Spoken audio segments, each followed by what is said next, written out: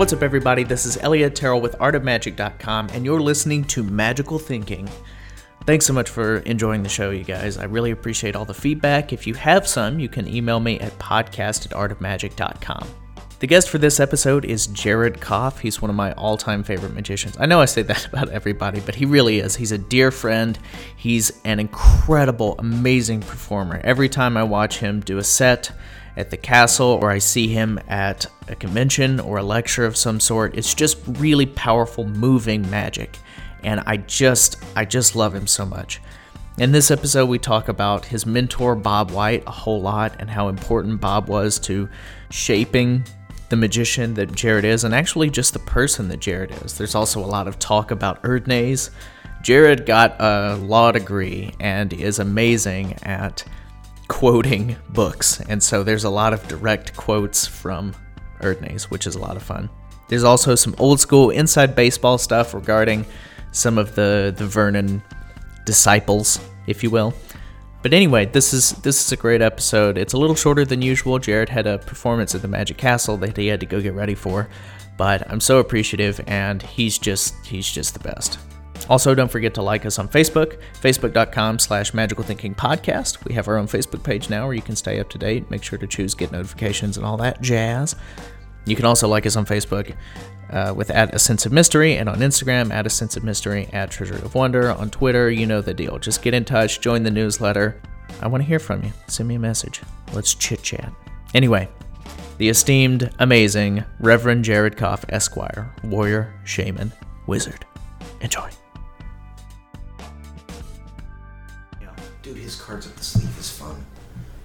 Oh, I think I'm gonna have to play with that. yeah, lots of his stuff is so cool.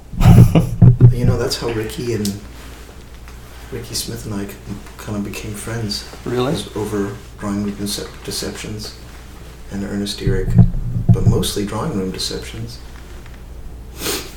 It's so great. We were both reading that book. It came out. We were the only kids we knew that could do any of the stuff in it. You do Triumph, yeah. You do the second phase, yeah. Okay. You got ambidextrous interchange. You don't have a jacket either. You can't show me right now. I can't show you either. All right, cool. Cool. Yeah.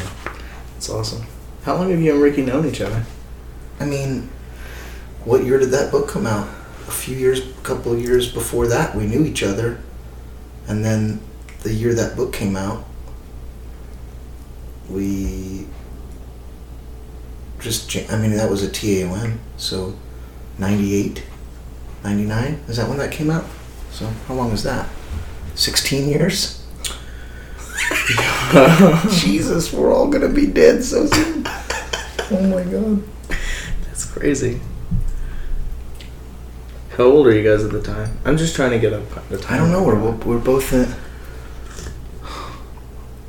14, 15, 16, something like that. We were kids. And Dan and Dave were at that convention, standing over by the escalators, making visual art, all the way back then too. Like, They were people like, who the hell are these kids?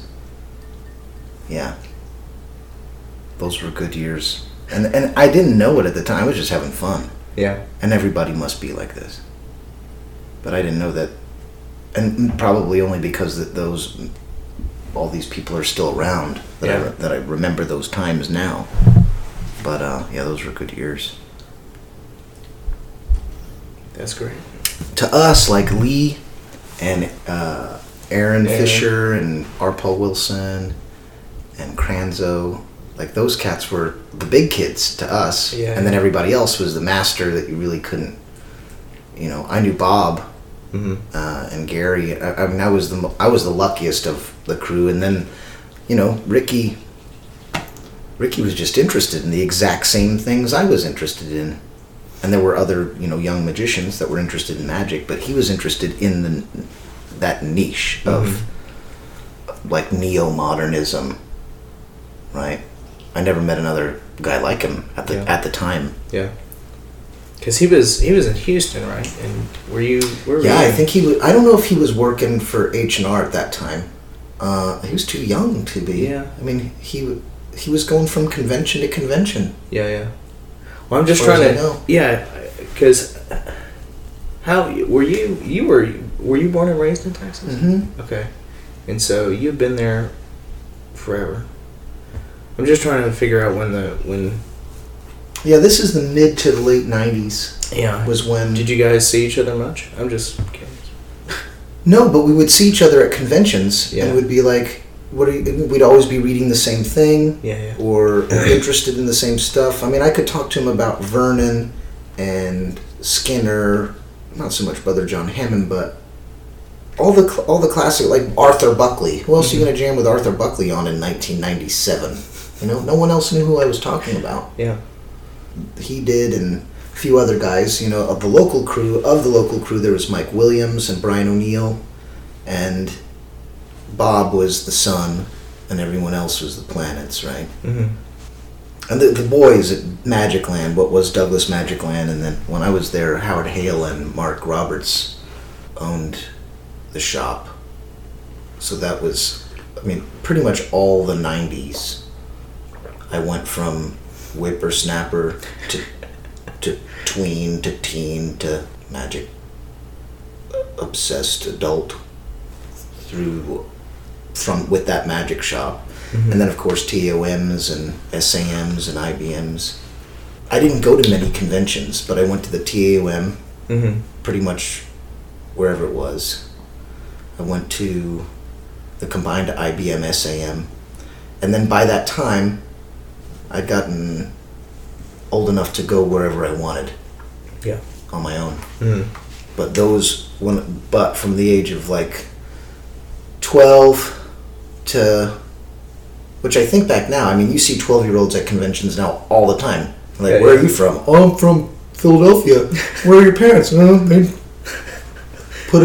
stuck a note on me and said, please take care of him. Right? You know what I mean? Like, they wind up at these conventions. They got cell phones, and you're like, I'll just call Uber. Yeah. I'm like, okay, good for you, buddy. Right? You're making your way. Yeah, you're making your way. But back then, you could.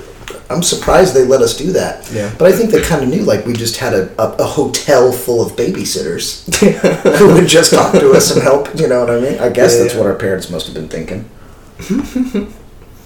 Whatever, it doesn't matter where he is, just get him out of the house. I don't care. I don't want to see another card trick. That's right.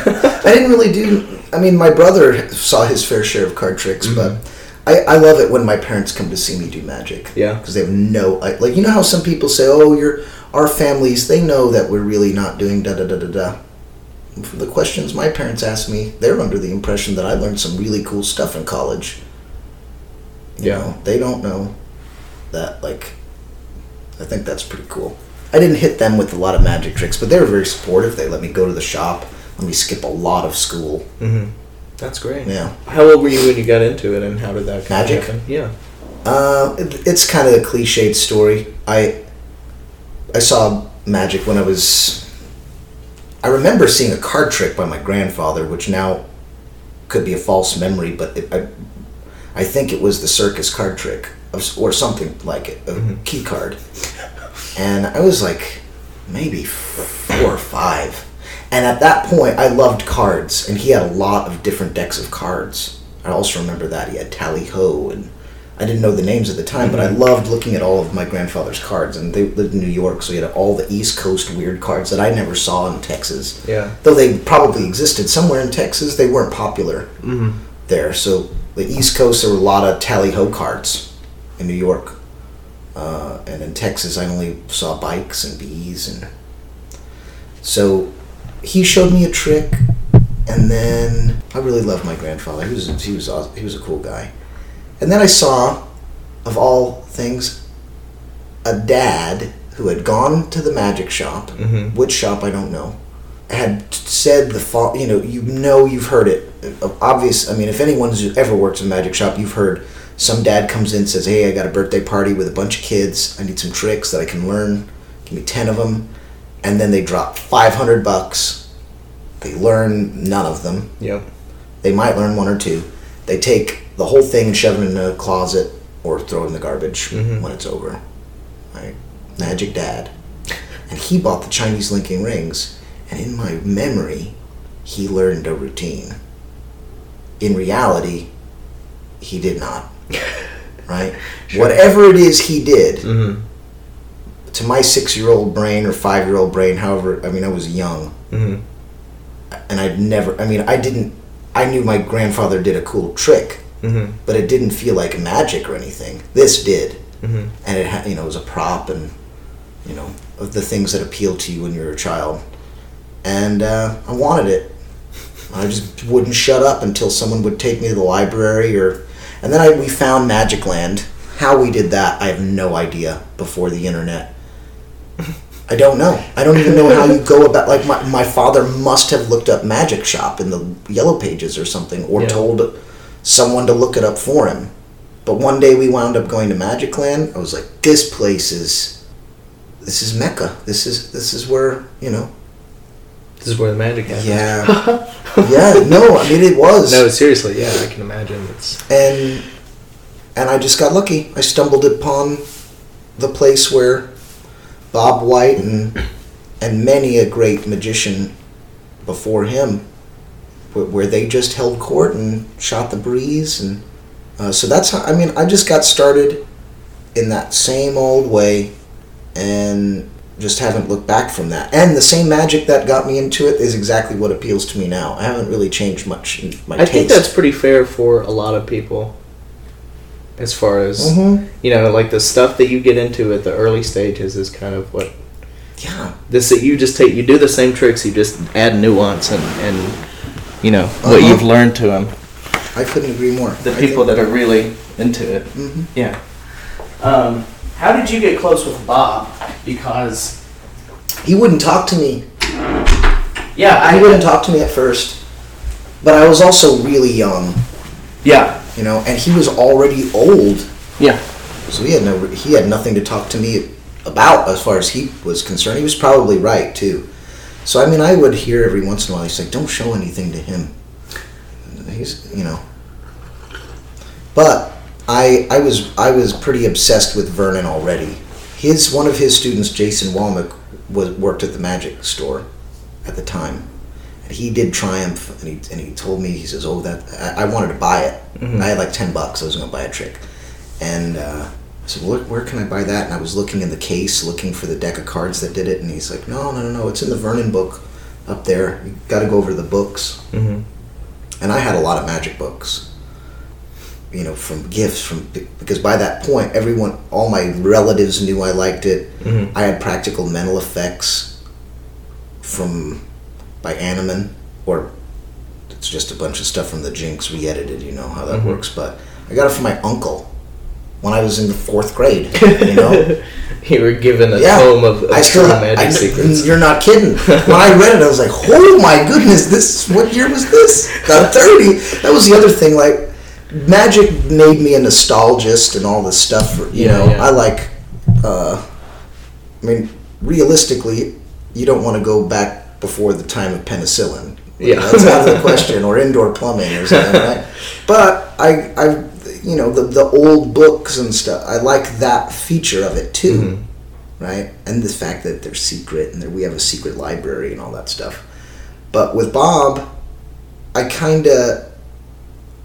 think he was upset that I had found Vernon already in a little way, because my dad bought the Vernon Book of Magic. I begged him to buy it. And so this is before Triumph. It was reprinted, right? And Triumph's not in that book. No, it's in I said, will you Magic. give me the Vernon book? I need this Vernon book that the guy showed me. Yeah. Because I didn't know Jason from Adam at that time. He just worked at the shop. And I didn't know it was polite to learn the people that you frequently see, learn their names. And he bought the book. And it's like a first edition Vernon Book of Magic. And it was unsolicited. I said, I really want this book. Maybe for my birthday I could get it. And I think it was, $100 or something. Wow. And I had no concept of how much that money was. Or I knew it was 10 tricks that I could have gotten. And I was ready. I was like, any 10. Yeah. I'll trade any 10 for that trick. Yeah. And when I got the book, I was sad that it wasn't in there. But then I read the Vernon Touch, that essay. That was the first serious essay, if you can call it. It is a good essay. Yeah. That I had read that kind of shook me. And it was, it's about the professor. How old are you at this time, reading this essay? Dude. 14? No. Like 4th or 5th grade. Oh my 11 God. or 12, 13, I don't know. Jeez. Yeah. I You just were wanted that steeping trick. in it, man. I didn't understand a lot of it. You Yeah. know, I learned the Han Ping Chen trick. When I showed what I was doing to Bob, he's like, "Oh, you know. Oh, God. No." You know what I mean? Like, I was wrong. Yeah. But I knew. Just read the Vernon Touch. Read that essay. Mm-hmm. You know, when you read that, you know that this is very special, and that they begged him to make this, and that if it weren't for his, you know, whoever it was that convinced Vernon to ever pose for a photo or write down some notes or send them a letter explaining how it worked. Like, we're lucky we have any Vernon material, any, let alone footage of him. But because the man never penned a book. I mean, he wrote the little pamphlet Secrets, and he annotated Erdnase, which begins with, "This is the book I've always wanted to write." And I was like, dude, that ain't a book, Vernon. You're annotating another book. You made notes. Yeah. But but they're priceless. Oh, of course. In any of its guises, those revelations or revelation, if you want to. But I was already into Vernon, but I didn't know anything about him. There were no other products that I could find that were about him, and I wasn't. I didn't know anything about magic. You can't know much. I had my magic drawer building, and I had my small collection of books. I'll tell you the books that I had. I had a Tannen's catalog from 1983 with Copperfield and his helmet hair and his shirt open to like the 9th button on the cover. Something very important. Posing with a rose. For a young man of your... Well, it had Card Manipulations 1 and 2 or something, or one of either both of those or one of those reprinted in the back. That's cool. And so I learned Silas and the Slickers. I think it's volume 2, the Hugard book. Yeah. And so that I didn't know what a double lift was. I learned the double lift from that trick, which just says do the double lift, and it just occurred to me like the only thing that could mean is you turn them over, right? And then after I got the Vernon book, the Vernon double lift was in there, so I learned that one. And so essentially what happened was I found out about Erdnase through having read through this catalog and the trick descriptions and going to the books and finding the Vernon Book of Magic. And then when you found that, you found Vernon's tribute to Nate Leipzig and Malini, and like all those prices were from 1983, from like 10 years earlier. Yeah. So I didn't even know I could. I thought and 10 years earlier to me was a lifetime. So I was like, well, surely the store doesn't even exist anymore. You know what I mean? I didn't even have at one time I tried to call Tannen's from that catalog number, but they'd moved who knows how many, a couple times since that time that catalog was printed. So I had that. I had the Vernon Book of Magic. I mean, I had a really limited library filled with like really good stuff. And knew nothing else. I had the Encyclopedia of Card Tricks, Scarny on cards. I liked cards a lot early on. I had a couple books from the library that didn't get returned. At my first TAOM, I got Greater Magic because Mephistopheles is on the cover, and I just thought it was awesome. I'm literally lucky. It's all luck. You know what I mean? And then when I opened it, and I always would go into like the Encyclopedia of Card Tricks or what have you, and get Vernon's genius confirmed for me. I would go to see if his tricks were in this guy's book. And if they were, I'd be like, the Vernon Touch wasn't fooling. He is like, this guy's stuff is ubiquitous. And then I got Expert Card Trick. Then I realized that there was an awesome Dover series. You know how this stuff happens. It happens to everyone who gets into the academics of magic. And, The academics of magic. I've never even... That so perfectly and succinctly sums up what it is that people like us do. Yeah. A lifetime of study. That's amazing. We're academics, and guys like Magic Christian and Kalush and Ricky Jay, they're real scholars. Mm-hmm. Like that Hofzinser book, that's the stuff of PhDs. Mm-hmm. You know what I mean? Yeah. In any other discipline, Yeah. that would be a staggering work of biography. Yeah. You know, so there. We have a scholarship, of course we have. You know, the Conjuring Arts Yeah, Research Center. I've thought about it in that way. I just love that phrase. Yeah, I think would be a nice little attitude shift for the magic community. You know, it would be like, I just think it would encourage people to tap into that side of it, Mm-hmm. or admit that they already do that and embrace it. You know, we don't really have a Hogwarts to go to, Yeah. but what would those novels be without that mise en scène? You know, Mm-hmm. they're in school. Yeah. We don't really have that. But my friend in Dallas, I have a friend, Ian Richards. He's a geologist. You know, he works at SMU. He's a professor and a lecturer and a research scientist. And he and his wife Maria, who are just wonderful, live a few blocks from me. And he's a very good magician, very funny, witty and dry, and really interesting guy.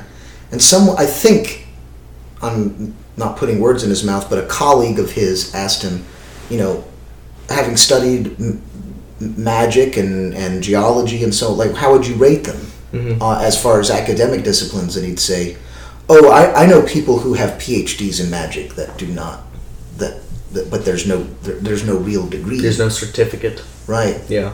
But they're academics on par with scientists and historians and critics and things. Yeah. Yeah, that's true. Absolutely. Mm-hmm. Yeah. And there's a lot of them. Not many, but more than I think most people would realize. Like Caveney, that guy's Dr. Caveney, man. That guy's the president of the university. Yeah, Dr. J. Yeah. That would be pretty cool. That would be cool. If Ricky J went by Dr. J. Dr. J. Yeah. That's the other thing. Like, you know, Hofzinser, he didn't have a doctorate from what I can tell. He just called himself doctor. That's why, you know, I thought I would have a business card printed that said, I mean, it's too pretentious, but it's funny. I think it's funny to have a business card that says the amazing Reverend Jared Koff Esquire. Right? I think you've told me that. Wizard, priest, Shaman. lawyer. That's my bit. Like, here you go, sir. What the amazing Reverend Jared Koff Esquire. I love it. Please have it made. I want one. I know. I'm into making business. Oh, dude, I'm into making business cards right now for my friends, as, like, you know, gifts and stuff. Especially because, you know, you can get business cards printed so cheaply these days, and they usually come back looking kind of cheap. But I use them in tricks and things, and then you save, like, the really, you know, like the card you handed me. It's like, here's $1, sir. Yeah. I really respect you enough to just be giving you $1 right now, because that's how much this card cost. But, like, if you're going to be doing graphology or you can just tell, like, this is wasted words, you can hand out the kind of the cheapo card. Yeah, you know? But you want it to look nice too. And I was using cards in the castle. Yep. And I ran out of them, so I had to go to the index cards, which is nice. But I've heard people say you shouldn't write on your own business card or fold it. It should be valuable and so on. And I have a card it looks pretty valuable. It isn't. And I'm more on the idea of, it's like, what are you talking about? I don't care. This is just a physical object. It means nothing to me. No, it means nothing to me. Yeah. I do not value this. Yeah. I value what it represents and what I'm about to do with it. Yeah. And guess what? I have another one, and you can have it. Yep. You know, but that's neither here nor there. No, see how I told you, dude. I go on tangents, man. No, that's fine. Yeah. So back to Bob White. I was gonna say we'll eventually get back to it. That's So eventually, I found my way to Erdnase, and The Inner Secrets of Card Magic. I wanted to learn. I loved the movie Maverick, and I wanted to learn how to deal off the bottom of the deck better than Richard Donner. So I found Erdnase. Who knows how you find Erdnase? Probably through the Vernon stuff or connecting in who knows? Yeah. It just happened. And I started, really diving into it. In that book, everyone knows it makes 50-year-old minds melt a little bit, Yeah. But I also do not think that it reads like mechanical instructions or like... it's very poetic. Yeah, I think people are, even in the technical descriptions, I think he's lucid, concise, clear, sparing of words, although the grammar is Victorian. It is a well-written book. I don't care, even if people say, well, he betrays his lack of education here, and I was like, you know what? I don't know. It's not just because it's Victorian sounding. Mm-hmm. You come up with a sentence like, we buck the tiger voluntarily and censure no one for the inevitable results. This is a good phrasing, Yeah. I mean, a little highfalutin, but it's Erdnase. Reverend Esquire Jericho. Yeah. So I learned the bottom deal out of that book to a degree that I knew I hit a roadblock. It's not looking any better. Been doing this for months. Yeah. I did the same thing with the Zero Shuffle and the push through. And you just got to a point where I was just like, I could do it. I did it in tricks, fooled my friends. Mm-hmm. But I knew it wasn't right. I didn't use the bottom deal in tricks, really. And then but Bob saw me doing it. And instead of, he'd say, what are you doing there? Come over here. And I'd show him things. And then he'd say, mm-hmm. And then I'd show him again, and he'd see it. Finally, he pulled me aside one day. He says, look, I'm going to show you something that Charlie Miller showed to me, and as far as I know, that's it, right? So keep your mouth shut. Yeah. But I'm going to change. You've taken this as far as you can take it. He was watching to see where the cold letter, the black, and the text of Erdnase stopped. And where my young mind couldn't read between the lines or interpret certain terms for what they really do mean. And when he did show me, I found out how exacting Erdnase's language is. And in like 10 minutes, he changed a few of the bottom deal, he changed. Now, I didn't have it right away, but in 10 minutes, I knew what to do. Mm-hmm. And so from that point forward, I just worked on it, and now, I don't know. I mean, 15, 16, 17, 18 years, I don't know. I mean, I just don't really think back that far, but that long. By that time, you better have a good-looking deal. Yeah. And in that time, I've come to learn that I take more of a Steve Forte approach. That Bob had his curriculum, and it was the Vernon curriculum, and the Miller curriculum, and the Bob White version of those curricula, all laid out. I told him one day, I was like 14, I said, I sure would like to learn cards up the sleeve. And he says, yeah, I bet you would. You know what I mean? Like, he would just shut me down. He's like, you can't learn that trick. You're not ready. So yeah, he was great. And do you appreciate that? Or is that like... Oh, I wouldn't trade it. His style of teaching, and that very few, I feel sad that only a few people will ever, because he was a very good teacher. You could get it across, but he was like, might as well have had a ruler to whack your knuckles. But it was all out of love, and he wanted the magic to be good. He wouldn't have been talking to me if he didn't think that I had the potential to do it well. Yeah. He saw I was capable, and he recognized, like some people can't, that the only reason Vernon and Miller talked to him was because they saw he was capable. Yeah. And willing. You have to have both of those things.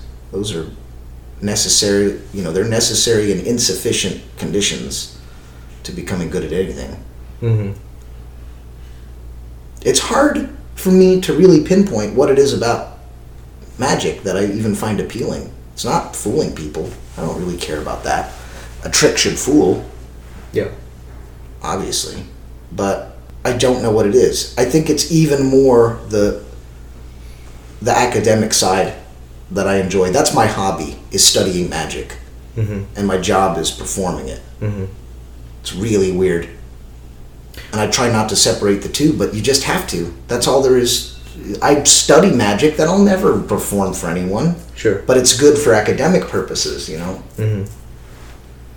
Yeah. And so Bob got me rolling on that. And he taught me how to identify good magic. He taught me about the Vernon style of magic and the Charlie Miller style and that hybrid of it. Do you want to explain what those are just a little bit? Yeah, it's this conversational, natural. It sounds so cliched. You hear it time and time again, and you'd have to really dive into it. But what I can say is that Vernon took. I can summarize Bob's philosophy with a quote from Erdnase, and I'll preface it by saying that Charlie Miller gave Vernon a copy of Erdnase that he had notes in or something, and he wrote some nice thing in the front. And then at the end of the little inscription, he said, "The true secrets to magic are within the pages of this little book." Charlie Miller.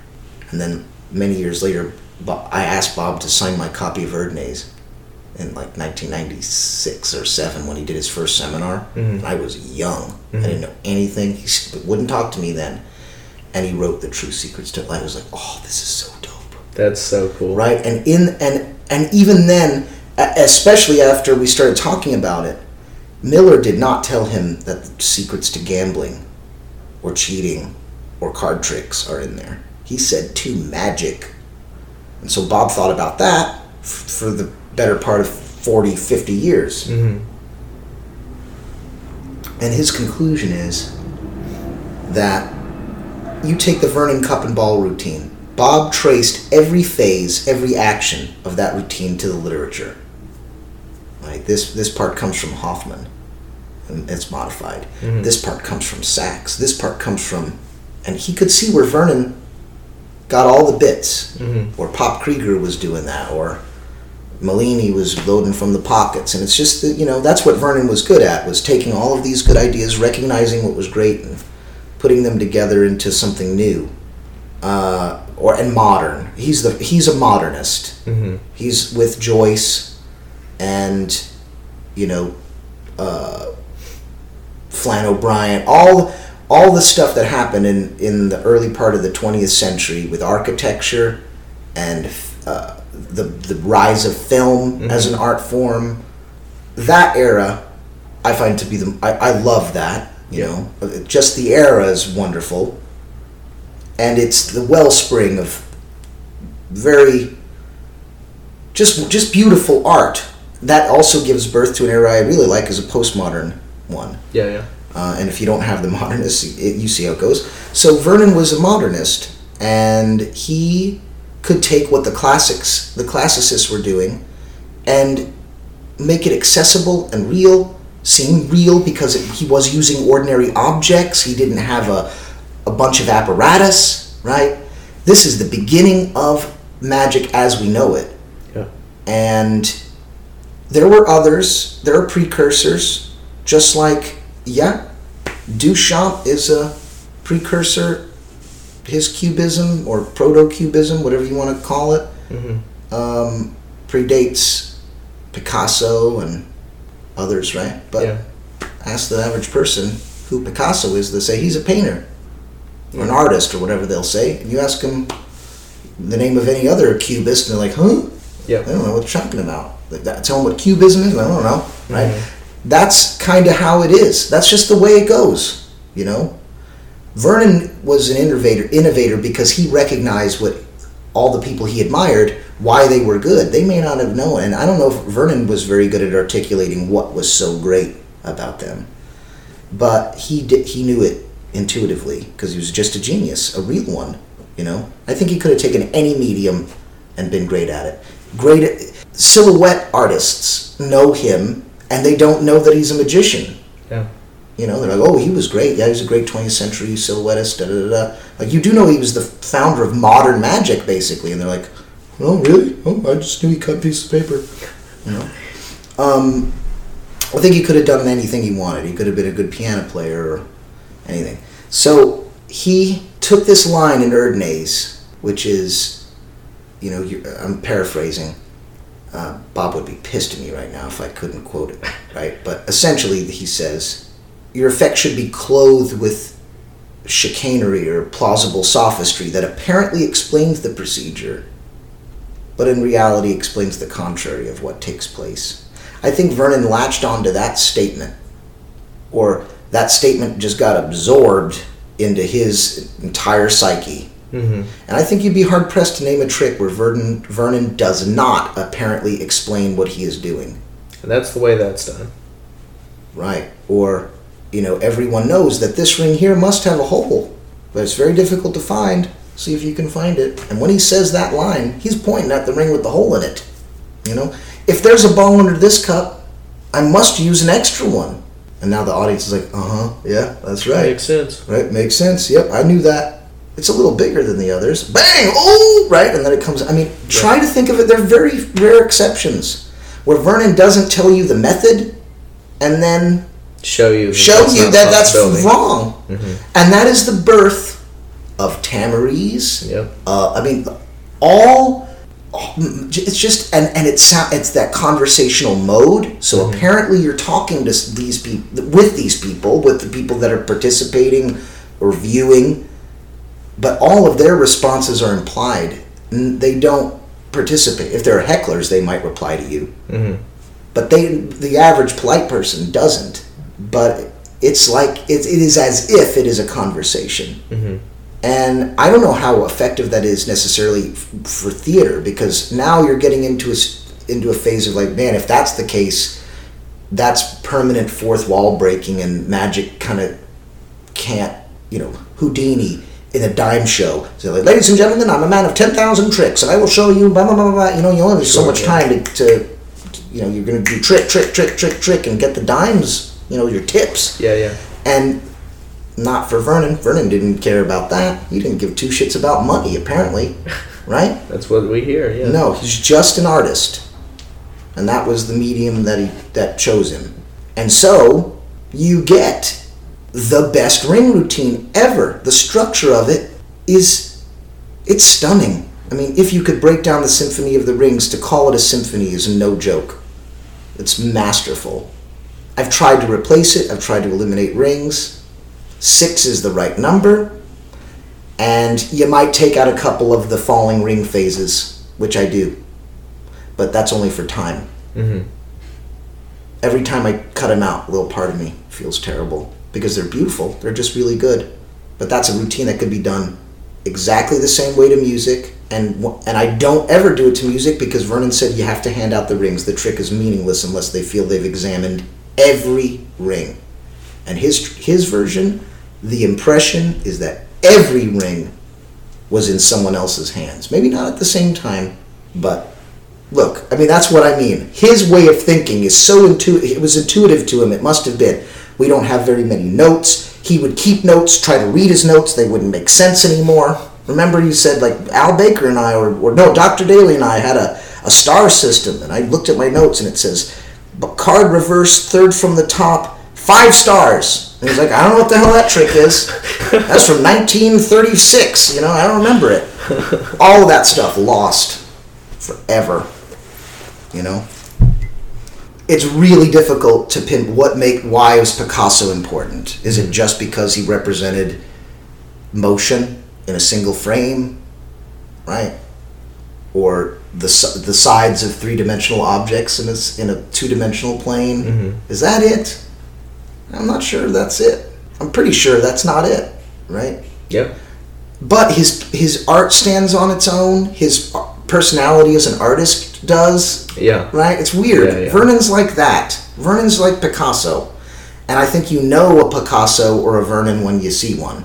An artist is someone who lives outside their art, through their art. In my mind, like someone who's truly great and a master. Not only are they known for that, but it's like it's who they are. It's inextricable from their person. Yeah. The best artists I think are like that, where you can't remove them at all. Yeah.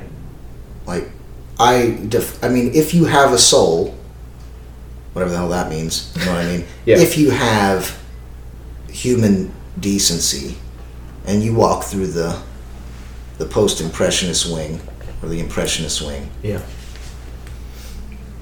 be prepared to be shaken. Yes. Especially when you get to the Van Goghs and just, you're like, this guy struggled to sell his work, thought he was a failure, yep, thought nobody loved him. yeah. Did you see that Doctor Who episode? Oh my God, I cry so hard every time. I mean, I'll watch it over and over and just cry like a little baby. Yeah, me too. It's the nicest thing ever. Just thinking about it's getting me misty. I know, me too. I know. He's like, oh, to me, who's the master of color. You know, and just when he starts, what do you think? What do you think his importance as an artist is? Oh, he may have been one of the most important men to ever live. It's just so nice. Yeah. I don't. They become inextricably linked to what they do, and I think Vernon gets a little deified and stuff around magicians. But of all the people that sat at Vernon's elbow, and many people did and can claim to have done so, in my most humble of opinions, I think that Bob got the most out of Vernon, or how do I put it?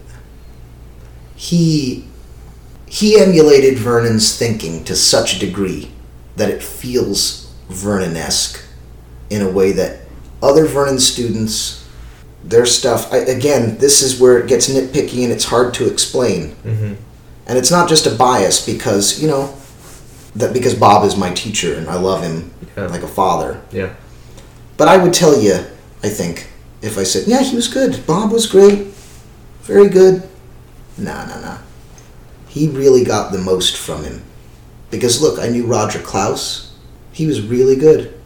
He was Bob's best friend, for a time, at any rate. And that's a long story. But I knew all those guys. And I never met Skinner. Could have, but I wouldn't have known who I was meeting.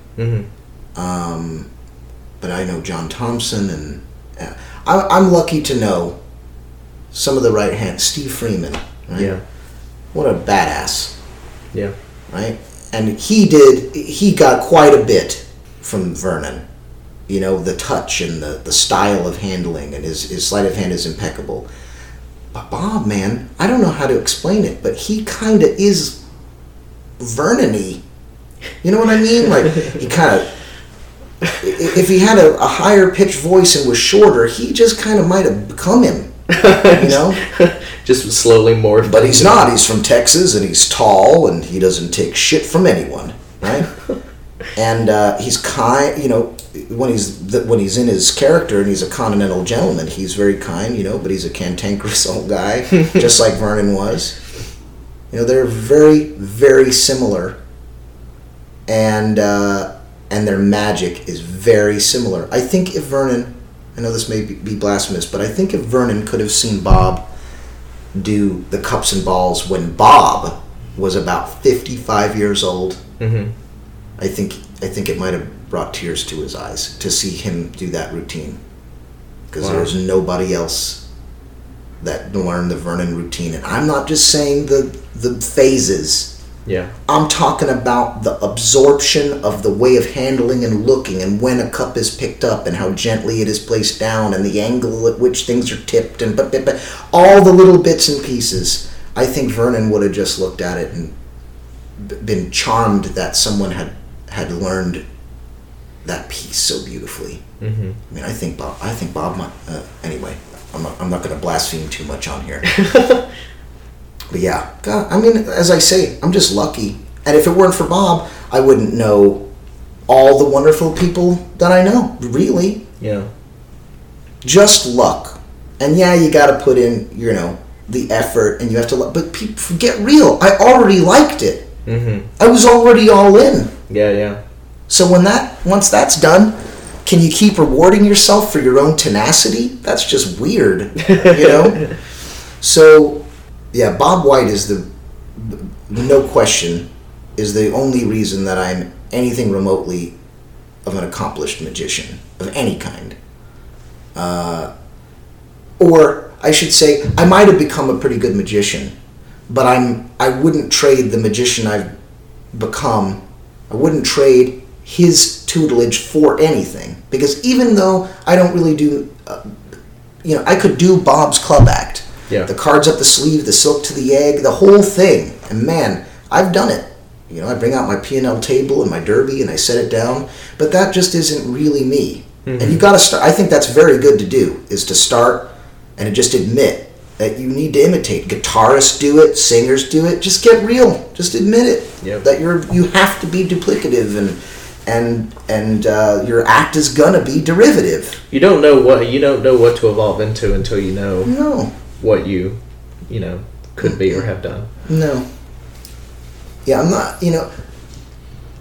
I read some liner notes. I think they were John Mayer liner notes, and John Mayer's the kind of cat that just pisses you off.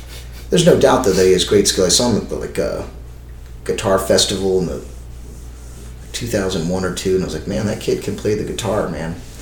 And they're in one of the liner notes. He says, "Yeah, Eric Clapton is well aware that I play his licks." Yeah, I mean, he's cool with it. Yeah. And whoever he was calling out, saying, "You steal from Eric Clapton," he's like, I had breakfast with him.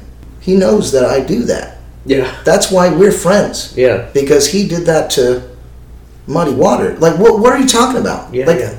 So, like with magic, I mean, it's a similar thing.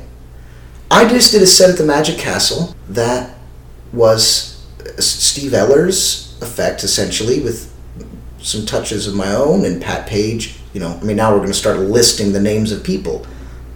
But then the next one is Max Maven and Bob White, plus Chuck Smith and Jerome Finley and Paul Vigil. And then the last phase is Gary Plants and John Wilson. Mm-hmm. I mean, it's everyone else's stuff. Yeah. I'm just the person who put it together. But Max Maven was in that show, and Max calls the cards, and Max invented pseudo-psychometry in its impromptu-ish guise with Desire, right? I mean, we obviously know it's older than Animan, but it's, if we're going to give credit where it's due, taken for random business cards and just handing them out and doing something wonderful with them is all Max, right? Or we got to give it. That's really what a change to the average thing. Just like drop some stuff in an envelope. It's just so good. Yeah. And it's one of those things where once you see it, you're like, of course, who wouldn't have thought of that? I was like, well, you didn't. Yeah. He did. And he comes and sees the show and gives me great notes and so on and so forth. And if it were any other person, people would be like, oh, that's Max's routine and da-da-da-da-da. And I'm like, yeah, he's fine with it. I've talked to him about this and how I'm using it. Like, this is how it works, Like Bob, for instance. I'll mention this. Who cares? Yeah, go ahead. It's kind of, I'm not speaking ill. I'm just saying the facts. Yeah. Bob invented a version of the cap and pence and a one-handed method of getting into tilt that became attributed to Roger, because Roger did them, And I don't know to what degree Roger disabused people of it or said it. It happens all the time. Michael Amar makes Easy to Master card miracles, and people think he invented the ambitious card, and he never claims that he did, and it credits the source on the tape. Yeah. Right?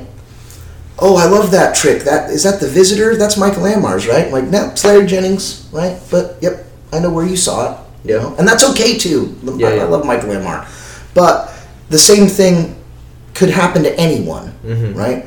But he did manufacture Bob's version of cap and pence, and that did not go over well with Bob. And eventually they reconciled their relationship over this very major faux pas, if you can call it that, right? Yeah. And that taught me a really big lesson of all the magic lessons, is like, Bob taught me, you got to take people for who they are, because otherwise you're going to miss out on things. So you might have to hang with a couple of people whose scruples are not the same as yours in a variety of ways. and your common interests will keep you together. You learn from one another and so on, but you may not agree with everything that they do or say, you know, and you don't even have to respect everything that they do or say. Yeah. But that really, just that, watching his relationship with him, with Roger Klaus, taught me quite a bit. I just wouldn't be the person I am without Bob, at all. Not magician, just dude. Yeah, yeah. You know? So I love him, yeah.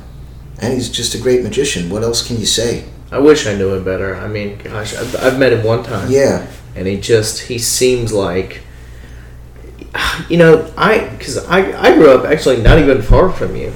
Mm-hmm. You know, I was 4 hours away from you. But I didn't have any magicians. There was nobody that I knew.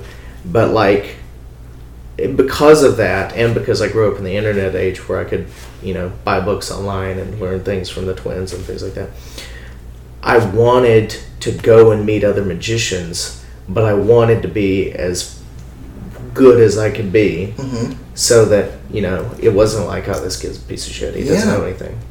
And, you know, but the whole time I was reading this stuff about Vernon and Jennings and, you know, even Scarney and just, you know, the old guys, the old school, like, you know, kind of golden age of close-up guys.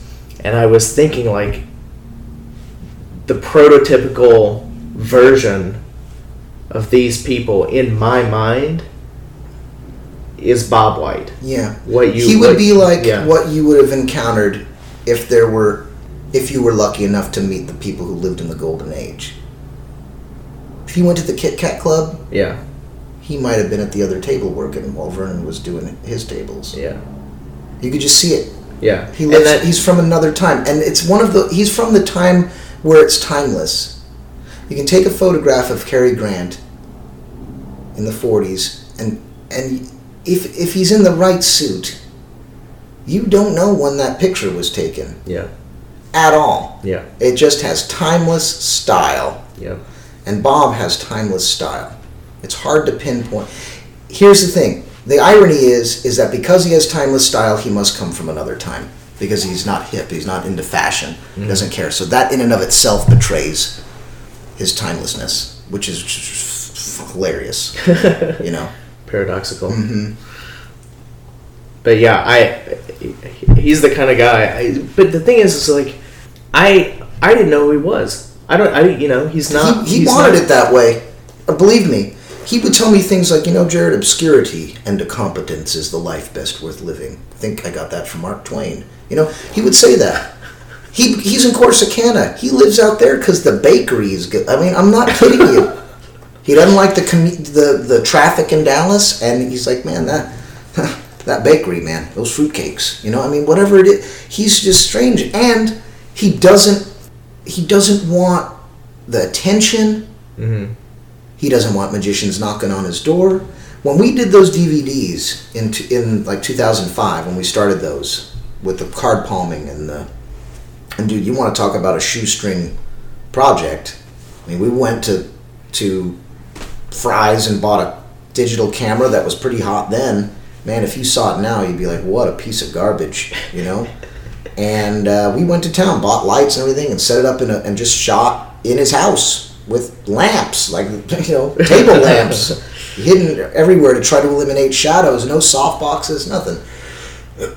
And never in my wildest dreams would I think he would ever commit anything to video to show people, to teach them, because secrets matter to him. But not so much so that he's going to take them to his grave. And so now that these products have been out, and I kind of knew going into it, I'm like, how many are we going to print? 1,000? Yeah. Very few people are ever going to see this. Very few people who do see it will put in the time to learn it. Yeah. It took you 40 years to get that good at palming. Yeah. That's the commitment. Are you ready to put in 40 years into something? If you're not, then that will be part of your collection of discs, and you can show them off on your bookshelf, and people will compliment you, say, wow, you have a lot of DVDs, you know? I mean, that's all it's going to be. And so when that attitude hit him, he's like, yeah, I guess I can release this, and the people who do get it will get value out of it. Yeah. When that changed, which was a change. Like, he would not, like, every seminar, he didn't do lectures. If you went to a Bob White seminar, you were there for 8 hours. Sometimes it was 2 days long. Like, you would break and come back and do the next half. It was an intensive workshop only. Never a lecture, never, because he wasn't out to teach you a new trick. Every trick in Bob's notes is a classic trick. Yeah. Jazz aces. Some of them aren't even good tricks. They're just in there to illustrate, like, look, this is how you can apply the flash double and the false counts and the displays so that you have the uniformity of action. One thing for certain is I think Bob took this concept of uniformity of action that's in Erdnase and just look at the false counts. They speak for themselves. The short, the long, dealing into the spectator's hand or onto the table, or just counting from hand to hand, they look absolutely uniform. Even Vernon's short and long counts didn't match. He would do the perfect pitch count, and then he would do a buckle count or a push off, usually the buckle count. And all of Bob's counts are identical. He can count a packet of 10 cards as 3. He can count a packet of 5 cards as 10, and then 4, and then 7, and then 3, and then 12, right? And there's no difference. The true cannot be distinguished from the blind, and that's what it boils down to. And why can't it? Because the actions are uniform. They're the same. The blind and the true are identical. But for the most crucial part is that they're not, right? God, he's good. I heard a story. I think I talked to Gary was at Magi Fest. Oh, awesome! And we recorded a podcast with him. Sweet. And it was great. And I think it was Gary. It may have been somebody else, but I remember thinking about it with Gary.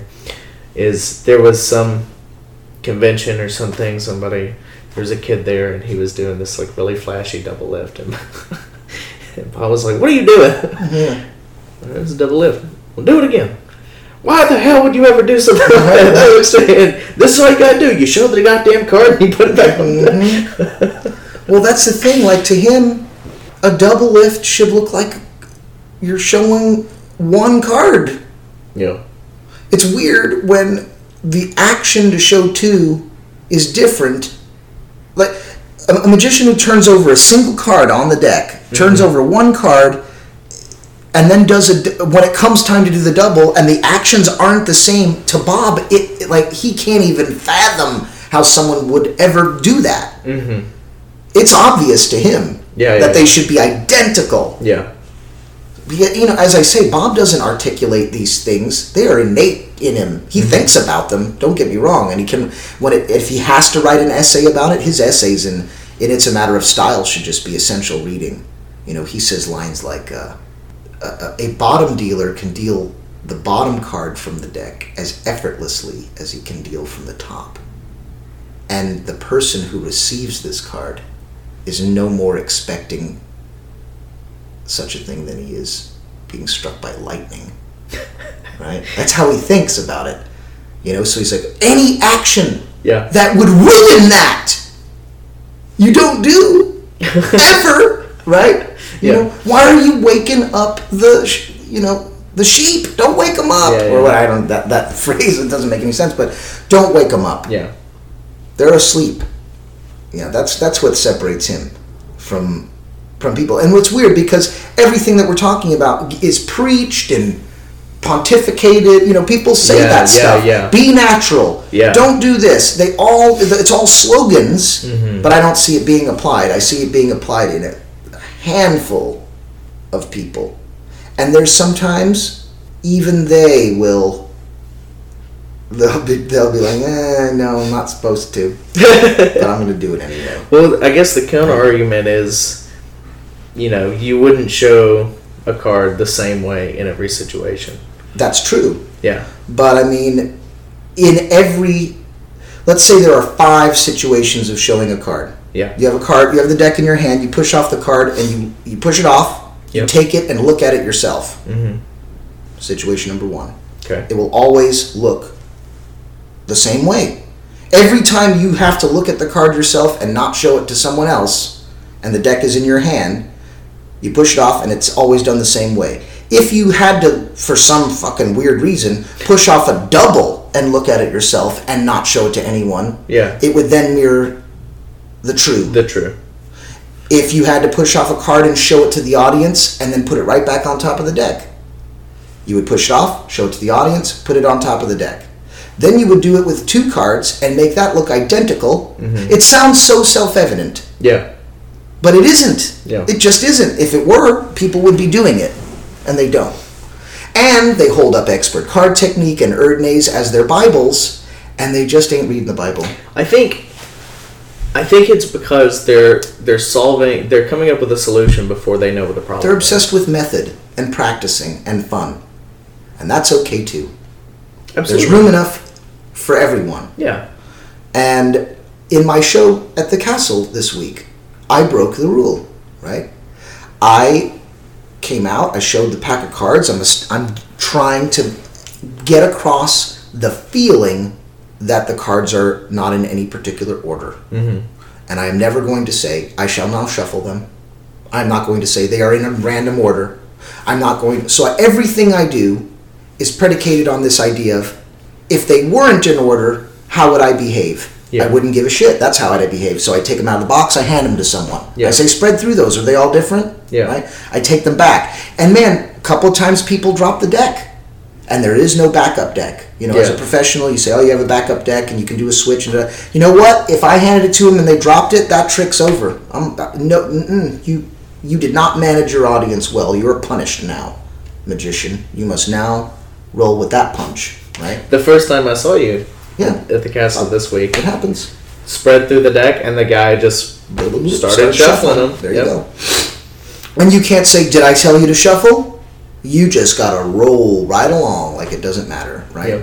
That's hard to do sometimes, especially, I think that was the first show. You can get that deer caught in headlights look about you. But I'm trying to get across this idea of it. And so I say, the only difference between these and the ones that come straight from the CVS or the factory, whatever it is I'm saying, is that I've been shuffling these backstage and bending them and breaking them in, bending them to my will, you might say. And now I do just a spring flourish, as I say, bending them to my will, because there is no apparent sleight of hand throughout the rest of the show. There is no magic for the first 3 minutes or so. There's nothing. There's not even procedure. That's dangerous. So I give him a little something which we often forget isn't widely seen. And I found a nice little way to flourish in a magic act that I would never do if I were about to employ, even though I am employing sleight of hand, but doing effects that seem sleight of handy. Right? If I were doing ace assemblies and travelers and stuff,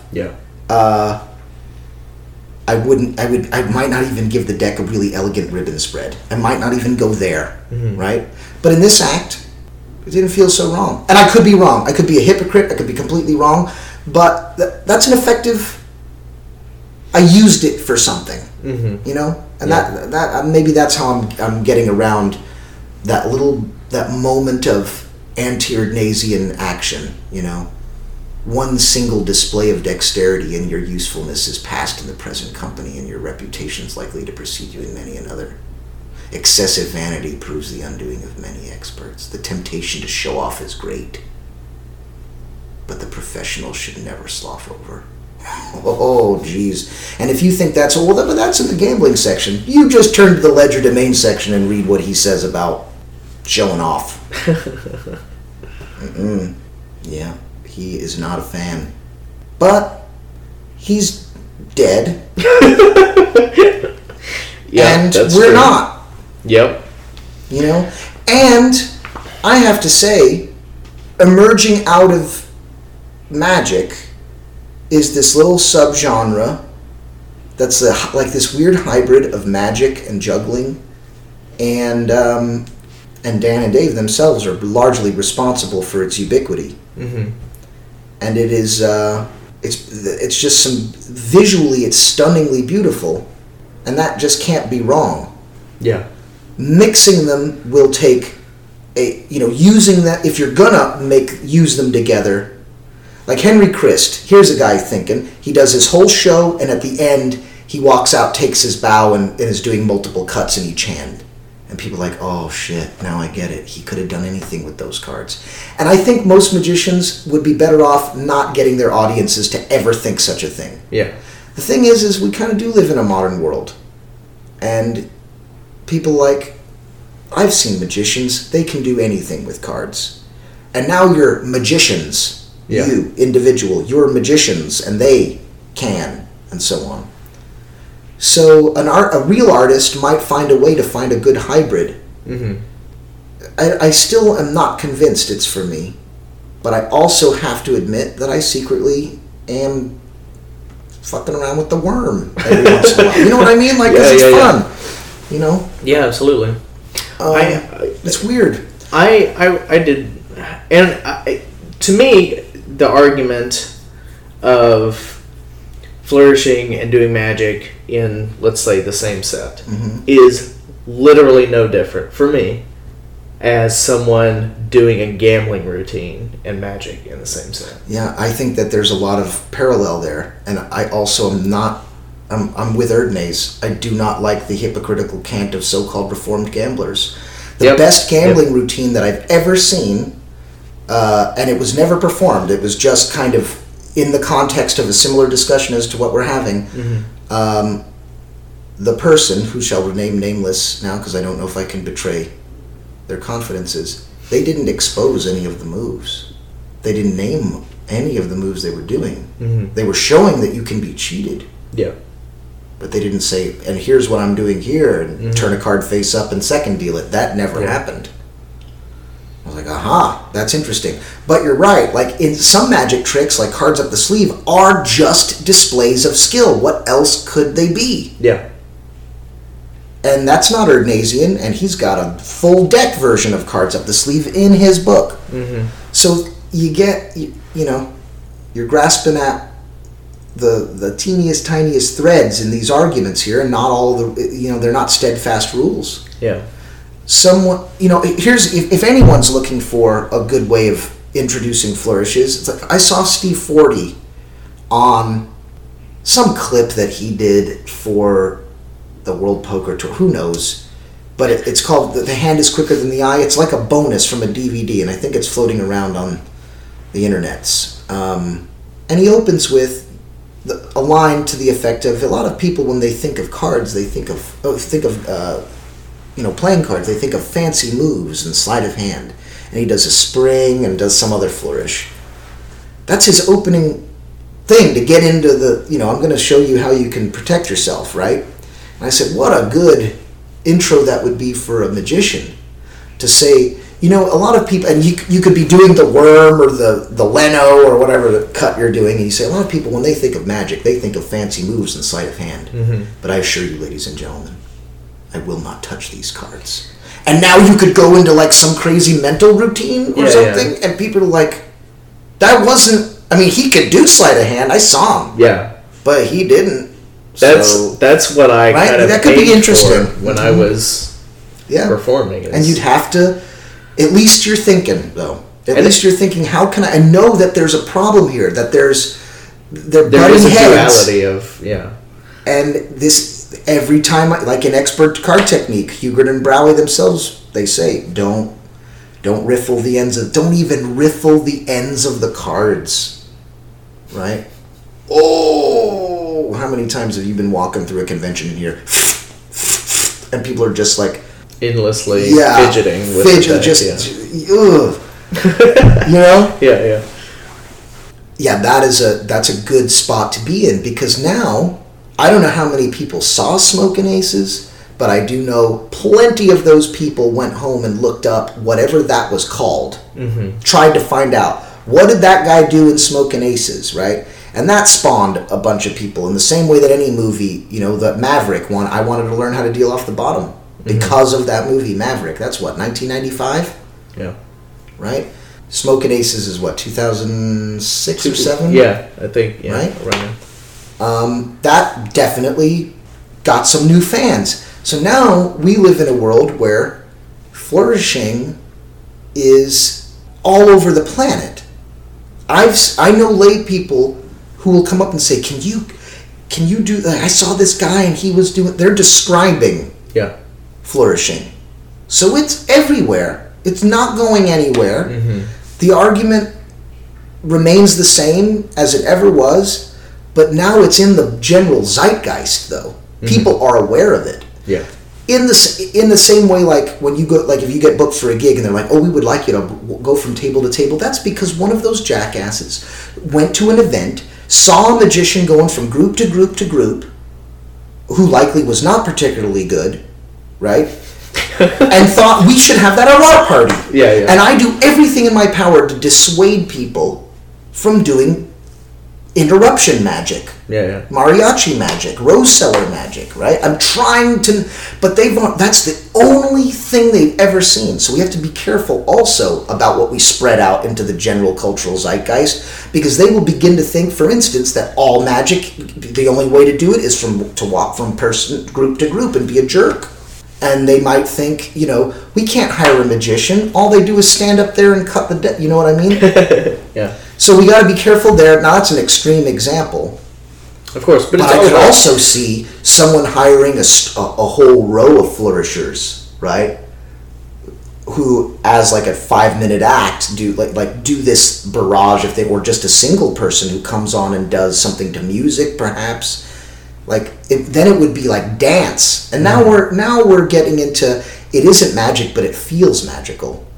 Exactly. And I think a lot of magic could stand to have the same sentence uttered about it. Yeah, it's obviously not magic, but doesn't it feel magical? So yes, that's more important to me than these little nitpicky things these days. Me too. Yeah, it's about it's about creating a cohesive message in that whatever the purpose is. Whatever you think the purpose ought to be, that's what it should be. Couldn't agree more. Well, thank you so much for being here and doing it. This was great. I had a great time. I had a great time too. What a good. The coffee was good. Chit chat was good. Chit chat was good. Mm-hmm.